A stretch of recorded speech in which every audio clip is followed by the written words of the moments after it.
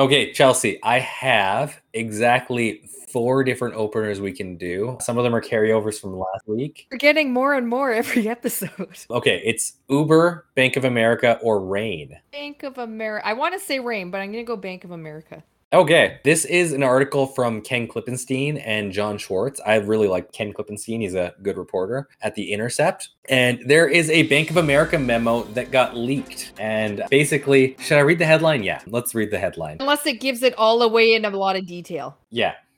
Bank of America memo revealed, quote, "We hope, unquote, conditions for American workers will get worse." Okay, I think it gave just enough. A Bank of America executive stated that we hope working Americans will lose leverage in the labor market in recent private memos obtained by The Intercept. Making predictions for clients about the U.S. economy over the next several years, the memo also noted that changes in the percentage of Americans seeking jobs should help push up the unemployment rate. The memo, a mid-year review from June 17th, was written by Ethan Harris, the head of global economics research for the corporation's investment banking arm, Bank of America Securities. Its specific aspiration, by the end of the year, we hope the ratio of job openings to unemployed is down to the more normal highs of the last business cycle. The memo comes amid a push by the Federal Reserve to cool down the economy, informed by much of the same rationale, that high wages are driving inflation this year and that the Fed has increased interest rates for the first time since 2018. Cool. Historically, this has often caused recessions, and that is exactly what appears to be happening now. The Commerce Department reported Thursday that the gross domestic product has fallen for the second quarter in a row, indicating that a recession may have already begun. Parts of the mid-year review, in particular, its emphasis on a looming recession, received press coverage at the time of the memo's release to clients. This is the first publication of the full document in full. Please give it a read if you want. It is quite long and in-depth, but it really pisses you off when people who make a lot of money are saying the problem with inflation and the economy in general are poor people making too much money, and that they hope the conditions for American workers gets worse so that the inflation doesn't get out of control. That's what I got. If you want to learn more, please read the article. It's on The Intercept. It was posted July 29th, 2022. Anything to add, Chelsea? No, not to that. Okay, with that, let's get this episode going. Let's go. From the unexplained to the mundane, come join us on a journey to the fringe.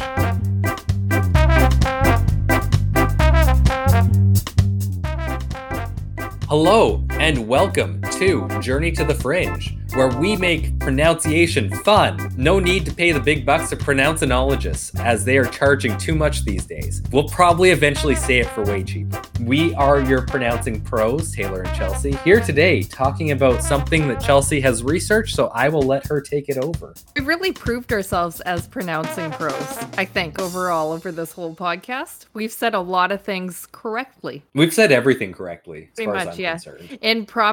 In exact perfect accent and everything, every episode. So, yeah. This week, to let everybody in on my secret mini episode, I think I've been working on. I might surprise everyone. This might be a regular episode. We don't know. Well, surprise even myself. This week, keeping up on my own theme of creepy humanoids that I made up as I went. What creepier humanoid? Oh, yeah, it's about creepy humanoids, by the way. Okay, thanks. You're welcome. What creepier humanoid to cover than random creepy humanoids? Am I right? So long as they're not in the water. Not so creepy, right? Wrong. Creepiest. Equally creepy. Other than Ninjin, Taylor, do you know off the top of your head of any other creepy humanoids? Please say one that's probably in this episode. Crawlers are pretty terrifying. That's what this episode started with, and then they were a little hard to find information on. So in a future episode, I will spend more time looking at a crawler, but for now, I went with things that were easier to find information on for this one. Okay. So you didn't do it. You didn't remote view this one. Apparently, there are a lot of humanoid cryptids. If you Google this, there's hundreds. Every area on the planet has its own creepy humanoid legend, or so I think. Yeah, I do think part of that is just because humans really like to see humans or human shapes and things, Yes. like the face on Mars. They're familiar. That Yeah. and just creepy legends of old Yeah. times of Yi, in which you had to make up creepy things to keep the kids from playing and falling over a cliff to their death. There had to be like creepy humanoids that would come and snatch you if you left the area, of course. Yeah, well, that end, there were also always other tribes just outside of your tribe's area which you needed to make up stories as well as to why we don't like them or why to stay away from them. Exactly. And also in a lot of parts of the world too, there's just monkeys and apes that can look like humans very And easily. are also creepy humanoid type things. Yeah. And some of them like to steal alcohol. So there's that. Okay, let's begin. So what do I mean when I say humanoid cryptid? So typically they have one or more of these characteristics in addition to being human looking. That means 2 eyes, in brackets binocular vision. I didn't put that in, by the way. It just is there. Binocular vision means you have 2 eyes, yes. Okay, that's not my point. It doesn't mean you can zoom in. The ability to walk upright, biomechanic bipedalism. That is a fucking scientific word if I've ever heard one. This is a good pronunciation episode. I saved it for the one where you said that we were pronunciators. You have opposable thumbs, or the cryptid has opposable thumbs. Could you imagine something that was totally not humanoid figured but had opposable thumbs? And you're like, yes. Just gave thumbs up all the time. Yeah. Or opens doors. Not quite human-like, like human mixed with another animal anthropomorphic, such as Phil from Hercules. A Disney cartoon, not in mythology. The ability... Yes, the noble... The noble what? It's a pan. That's the half goat, half human thing. Yeah. What is it called again? A pan. Is it called a pan? Yeah. I'll never look at my pans the same way again. I wonder if they're named after them. You wouldn't think so, no. They probably came before pans. Ability to build structures, very humanoid thing to do, and can communicate with other humanoid. Where did I get this list? I wonder. Seems well put together anyhow. And first but not best, I figured that was the best alternative to saying last but not least. It's something you start with. Here we go. Deer Man, and it's first but not best. Different than Wendigo. Not covered in this episode, by the way. I'm naming quite a few things that are not covered in this episode so far. Crawlers and Wendigo. Next up, something we're covering, Deer Man. Ninja, also not in this episode. Yes, exactly. But in a previous episode. Deer Man is a hybrid animal. Deer Man has the antlered head of a great stag, a human's torso, and legs described as similar to either those of a man or a deer. In addition, it is usually said to be well-muscled and surprisingly fast for its size. Well-muscled. Other accounts gift the beast with the power to transform itself from a regular deer into the form described above. I'm going to describe that for you again. Chelsea, I'm just curious, have you described a kangaroo by chance? Some kangaroos that I've seen on social media, yes. Really ripped ones. Deer-like, but freaking ripped? Yeah. I actually said well-muscled. Sorry, well-muscled individual. Yes, thank you. Yes, however, I didn't see a tail described. Deer Man is spotted randomly around the United States, and here's an account from an anonymous witness. Oh, it was getting dark, and I was the one searching. I don't feel like I proofread this episode. Not sure what he was searching for.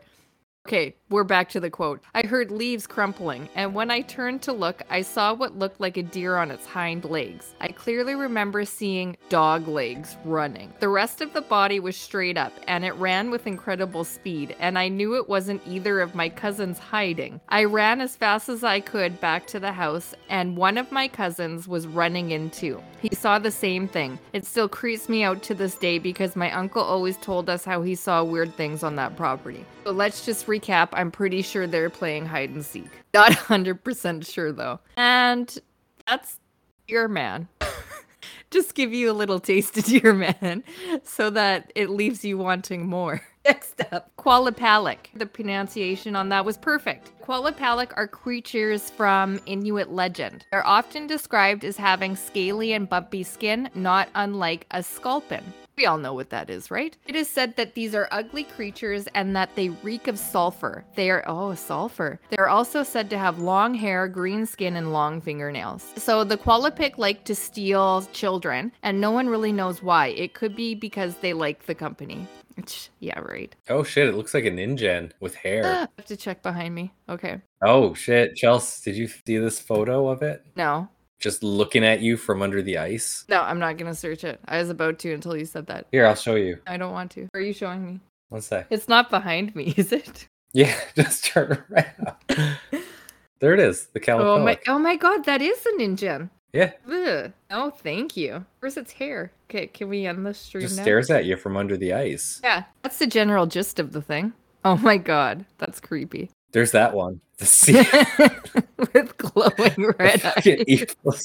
Look at its paw. Is that an opposable thumb? It's giving the thumbs up like a fucking demon. I like that one. You cannot close the door on me. Many stories of the Qualipalik tell of them wearing either duck clothing with a large pouch on their back to carry children in, and the Qualipalik hide in the ocean, waiting for children to play alone on the beach or near the breaking ice. Usually the Qualipalik jump out of the water and grab children without any warning. Sometimes, however, you can hear them knocking under the ice. Super creepy. Interesting, because the sound of like knocking on ice would also be a sign of like the ice cracking. Yes. So, like, yeah, they're very much so warnings of kids drowning. Yes, and not only that, but not going near the ice unattended. Yeah. But although it is interesting that it does have the association of sulfur, the smell of sulfur, right? Which is just a general cryptid issue. It is, yes. Not only cryptid, but UFO as well, and ghosts. Like anything paranormal really has sulfur associated with it. UFOs as well, as they go hand in hand with aliens. Some elders have said that if the ocean begins to become wavy in an area or steam begins to rise from the ocean, a Qualipilic might be hiding under the water. And I don't know if you remember this. There's this book that I used to love as a kid called Promise is a Promise, and yet to be confirmed. You would think I would have looked into this. It's pretty on par for this episode. It sounds like exactly like this creature, and it's the star of this book, and I'm pretty sure that this is what a Promise is a Promise is based on. I love the graphics on that book, and I've always loved that book. Really good. Highly recommend. Next up, melon heads. And of course it was going to be included in on this episode. They're said to be large-headed, short of stature beings who are either shy and reclusive or malicious and aggressive, depending on the legend. Some of the wilder origins surrounding the melon heads insist the beings are either government experiments gone awry or human alien hybrids. The melon heads will prey upon humans who enter their territory, so probably just stay away from where they're most prominently seen, which is Ohio, Michigan, and Connecticut. That seems easy enough. In Ohio, the heads, for short, are abandoned children that scientist Dr. Crow, I'm assuming was an evil doctor, decided to take care of at his facility. And during their stay, the good doctor performed... See, that sounds like a good doctor. Yeah. And you're just a good doctor. Yeah, the good evil doctor. This is not an evil doctor. I'm giving mixed messages, okay?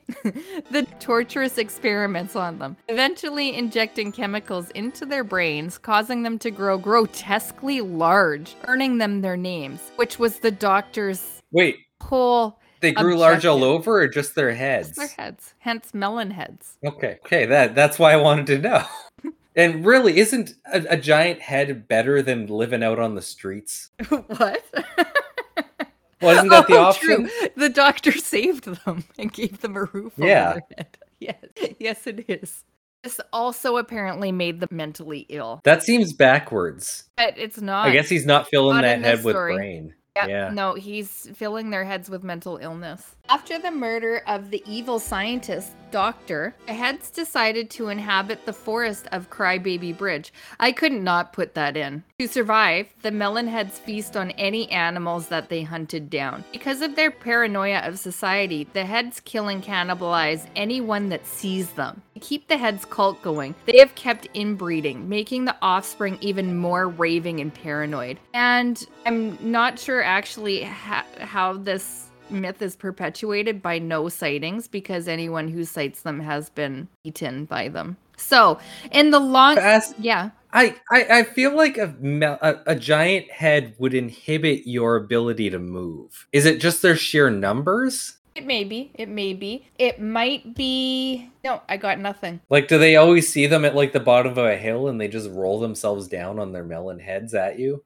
I'm picturing a cartoon where somebody was making their brain bigger and bigger. And is this Zim? No, I feel like it's Gib or something like that on Invader Zim. And then he has to wheel his head around because it's so big. Maybe it's not Invader Zim. But that's kind of what I'm picturing. Maybe I made it up. I don't know. But these kids have mental challenges. Yeah, obviously, with their big heads. But they can catch everybody. Okay, I'm just making sure we're on the same page. Yeah, we totally are. This is from... But there's a real doctor's name associated with this, so surely exactly. This is definitely a real doctor from Ohio. This is a good doctor. This is the Ohio version of events. And in the longest segue I have in this episode, we move on to Michigan, where they're said to reside around Felt the Melon Baller State. Yes, and Crybaby Bridge is nowhere to be seen in Michigan. They're also seen in other areas other than Felt Mansion, and they were originally, and probably still, children with hydrocephalus who lived at the Junction Insane Asylum. And so they're all mentally ill in all these stories, I think. And after enduring physical and emotional abuse, they became feral mutants and were released into the forest surrounding the asylum, which I believe that's still a practice today, where if any of the patients at an insane asylum become feral mutants, you just release them into the woods surrounding.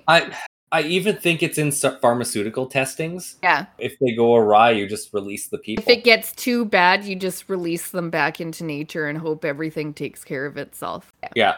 Allegan County Historical Society asserts that the asylum never existed, although it was at one point a prison. They would say that. Yeah, but they do say that it was at one point a prison, so I'm not sure where the confusion lies in that sentence, because it does imply that it once existed as an asylum before being a prison. Legend says that the children devised a plan to escape and kill the doctor that abused them. It is said that the children had no place to hide the body, so they cut it up into small pieces, which they hid around the mansion. So there seems to be a lot of confusion just in this statement in general, because originally they were just let out into the wood, and now they devised a plan to escape. Well, we fucked up. See ya. Yeah. Good luck.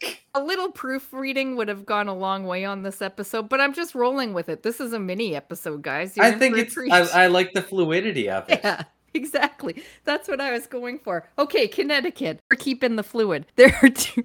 That sounded so wrong. In the head. There are two main legends. The first variation of the myth, there are more. Connecticut has two versions. Fairfield County was the location of an asylum for the criminally insane. So there's just a lot of... Insane asylums? Sanitariums? The word I'm looking for is... I always forget my words when I need a word. There's a lot of connections between these stories.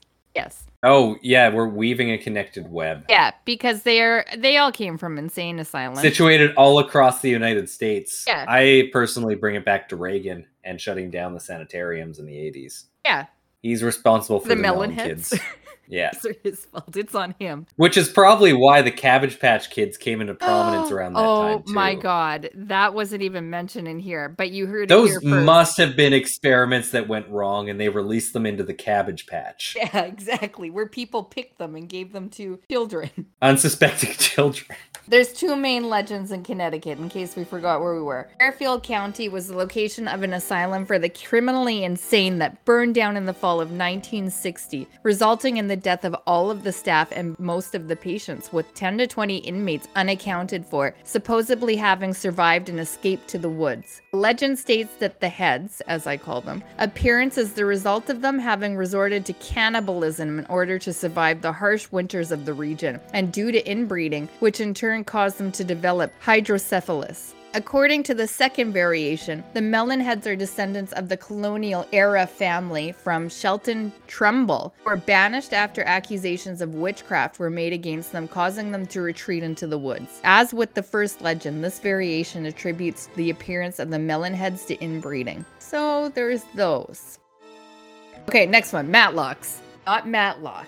Matlocks. More than one. Okay, well, I wanted to stay away from the Bigfoot type creatures on here. I mean, I do have a deck of wild cards in this episode. I really wanted to shock everybody with what I pulled out of my hat here. And boy, have I not let down so far. But I had already clicked on this one, and once I did, I couldn't not relay this information all to you. Matlocks is a Bigfoot-like cannibal giant described in legends in Western Canada. I happen to reside here, and not only have I never heard once about this being, but I just unlocked a new fear. And I may unlock a new fear for you after you hear about Matlox. Matlox is described as being covered in stiff black hair, sort of like a grizzly, having a large head similar to that of a human's, sharp fangs, kind of like a grizzly, long arms and claws on each of its fingers and toes, kind of like a grizzly. Jose Mariano Monsino, a Spanish naturalist, writes in his book Noticias de Nootka an account of Nootka Sound in 1792 with a description of the giant. I do not know what to say about Matlox, inhabitant of the mountainous district, of who all have an unbelievable terror. Imagine his body as very monstrous, all covered with stiff black bristles, a head similar to a human one, but with much greater, sharper, and stronger fangs than those of a bear. Extremely long arms and toes and fingers, armed with long curved claws. His shouts, they say, force those who hear them to the ground, and any unfortunate body he slaps is broken into 1,000 pieces. So the concerning part when I read that is that he says his shouts alone, they say, force those who hear them to the ground, implying that he has not witnessed the witness that he is quoting about. No, it sounds,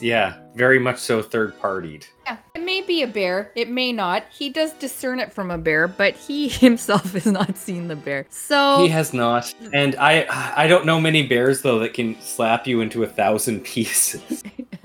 They would shred you a little.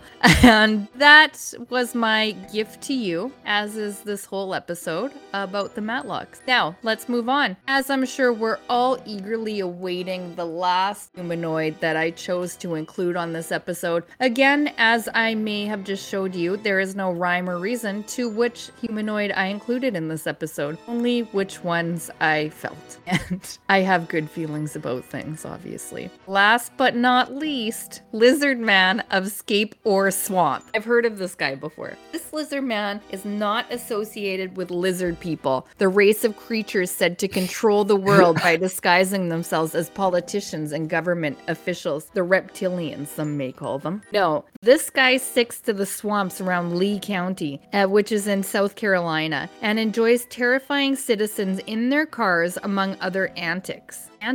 And due to the damage, got quite a bit of publicity. First mention of sightings started back in the 80s. The lizard man is generally described as being 7 feet tall, bipedal, and bulky, covered in dark hair with scaly lizard-like skin on his hands, feet, and face. It is said to have 3 toes on each foot and 3 fingers on each hand. The creature has an incredible degree of strength, more than capable of ripping into a car. A few witnesses had reporting seeing a tail, although in a majority of cases, a tail was not seen. The first modern reported sighting of the creature was made by George Holliman Jr. in the fall of '87, but it was the report by Christopher Davis, a 17-year-old local man, that made the lizard man famous. Oh, thank God. Davis said he encountered the creature while driving home from work at 2 a.m. on June 29, 1988. According to his account, Davis stopped on a road bordering Scape Ore Swamp in order to change a tire which had blown out. When he was finishing up, he reported having heard a thumping noise from behind him and having turned around to see the creature running towards him. Holy shit. Davis said the creature tried to grab at the car and then jumped on its roof as he tried to escape, clinging onto it as Davis swerved from side to side in an effort to throw it off. Okay, why was it going after the car? Usually wild animals would go after something that's moving, not just a car that's sitting there and want to like rip into it. Right? Have you seen The Jerk? Yes, of course. With Steve Martin, like a long time ago? Yeah. Do you know that part where the sniper's trying to kill him? Oh, God. And he understands it as him hitting the cans? I can't remember. So he thinks that the sniper who's trying to kill him is actually just he hates cans, so he's been shooting cans. It clearly could just be that kind of misunderstanding. It could. The lizard man hates cars. Is really trying to kill this guy, but just really bad at it. Ah, yes, I like the theory. Back to Davis. After he returns home, Davis's side view mirror was found to be badly damaged. The side view mirror, can you believe it? And scratch marks were found on the car's roof, though there was no physical evidence of his encounter. What the fuck? If there's damage on the car roof, would that not be physical evidence? Okay. I looked back at, this is a quote from Davis. I looked back and saw something running across the field towards me. It was about 25 yards away, and I saw red eyes glowing. I ran into the car, and as I locked it, the thing grabbed the door handle. I could see him from the neck down with the 3 big fingers, long black nails, and green rough skin. He was strong and angry. I looked in my mirror and saw a blur of green running. I could see his toes, and then he jumped on the roof of my car. I thought I heard a grunt, and then I could see his fingers through the front windshield where they curled around the roof. I sped up and swerved to shake the creature off. Hold on. So he's just giving a completely different account of his original encounter. Is this what's happening here? I think that's where he's going with this. Okay. In the month that followed the Davis sighting, there were several further reports of a large lizard-like creature and of unusual scratches and bite marks found on cars parked close to the swamp. Okay, so this creature is specifically going after parked cars. Most of them are said to have occurred within a 3-mile radius of the swamps in Bishopville. That's 5 kilometers for everyone not in the United States. At the time, local law enforcement officials reacted to reports of the lizard man with a mixture of concern and skepticism, stating that a sufficient number of sightings had been made, but apparently reliable people for them to believe that something tangible was being seen, but also that it was likely to be a bear than a lizard man, and probably also that the eyewitnesses are giving differing accounts of the same encounter.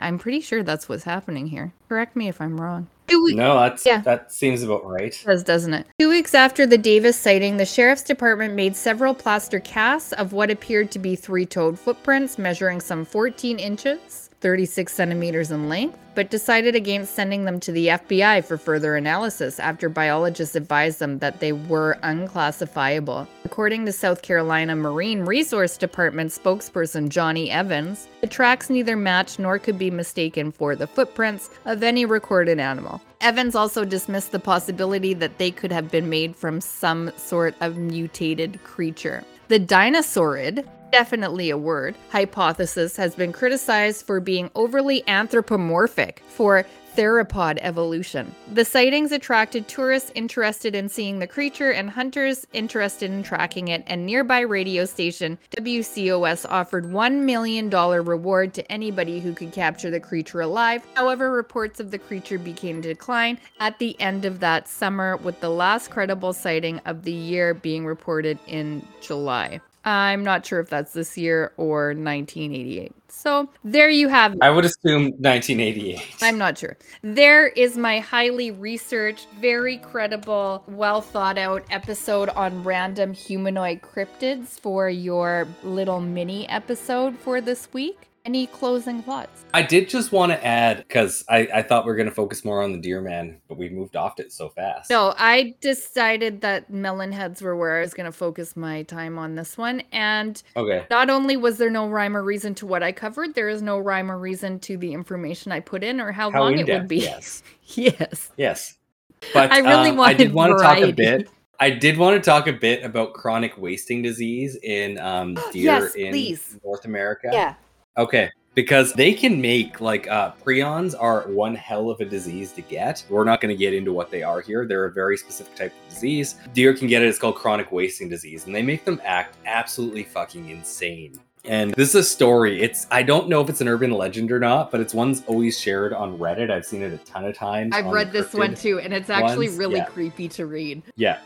I have no idea if it's true, but here it is. I was hunting with my grandfather on my 19th birthday, about a year ago, and we both watched deer slam its head into a rock until its antlers and skull were shattered. Once its brains were everywhere, it tried to lick them up. It looked like it couldn't even use its jaw or tongue right, so it just stood upright like a fucking human, just walked into the river and died. We left immediately, and my granddad was fucking terrified. I haven't been near woods since, and he moved to Florida with my grandmother for, quote, safety reasons, unquote. I can't even imagine seeing something like that. Yeah, but yeah, I'd be curious if chronic wasting disease can explain both that and deer man sightings, because they can make deer act weird. I'm sure that it could explain a lot of things, because anytime something's acting out of the ordinary, you don't know how to describe it, right? Yeah. Which can account for cryptids and stuff like that. Yeah.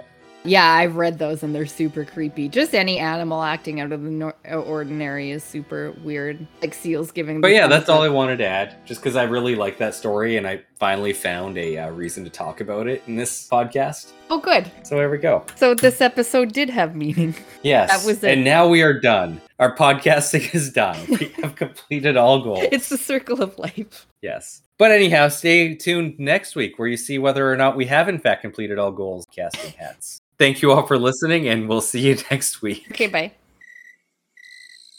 Thank you for listening to Journey to the Fringe. If you have liked what you have listened to, please like, share, subscribe, or follow, depending on what venue you are listening to us through. Also, please, if possible, leave a 5-star review, as that really helps us in the algorithms. Should you wish to interact with us, please check us out on your social media of choice. I bet you we are there. And if you really want to communicate with us and give us ideas for new episodes, or tell us that we're wrong and terrible, either way, please send us an email at journeytothefringe@gmail.com. For now, I'll see you in the next episode.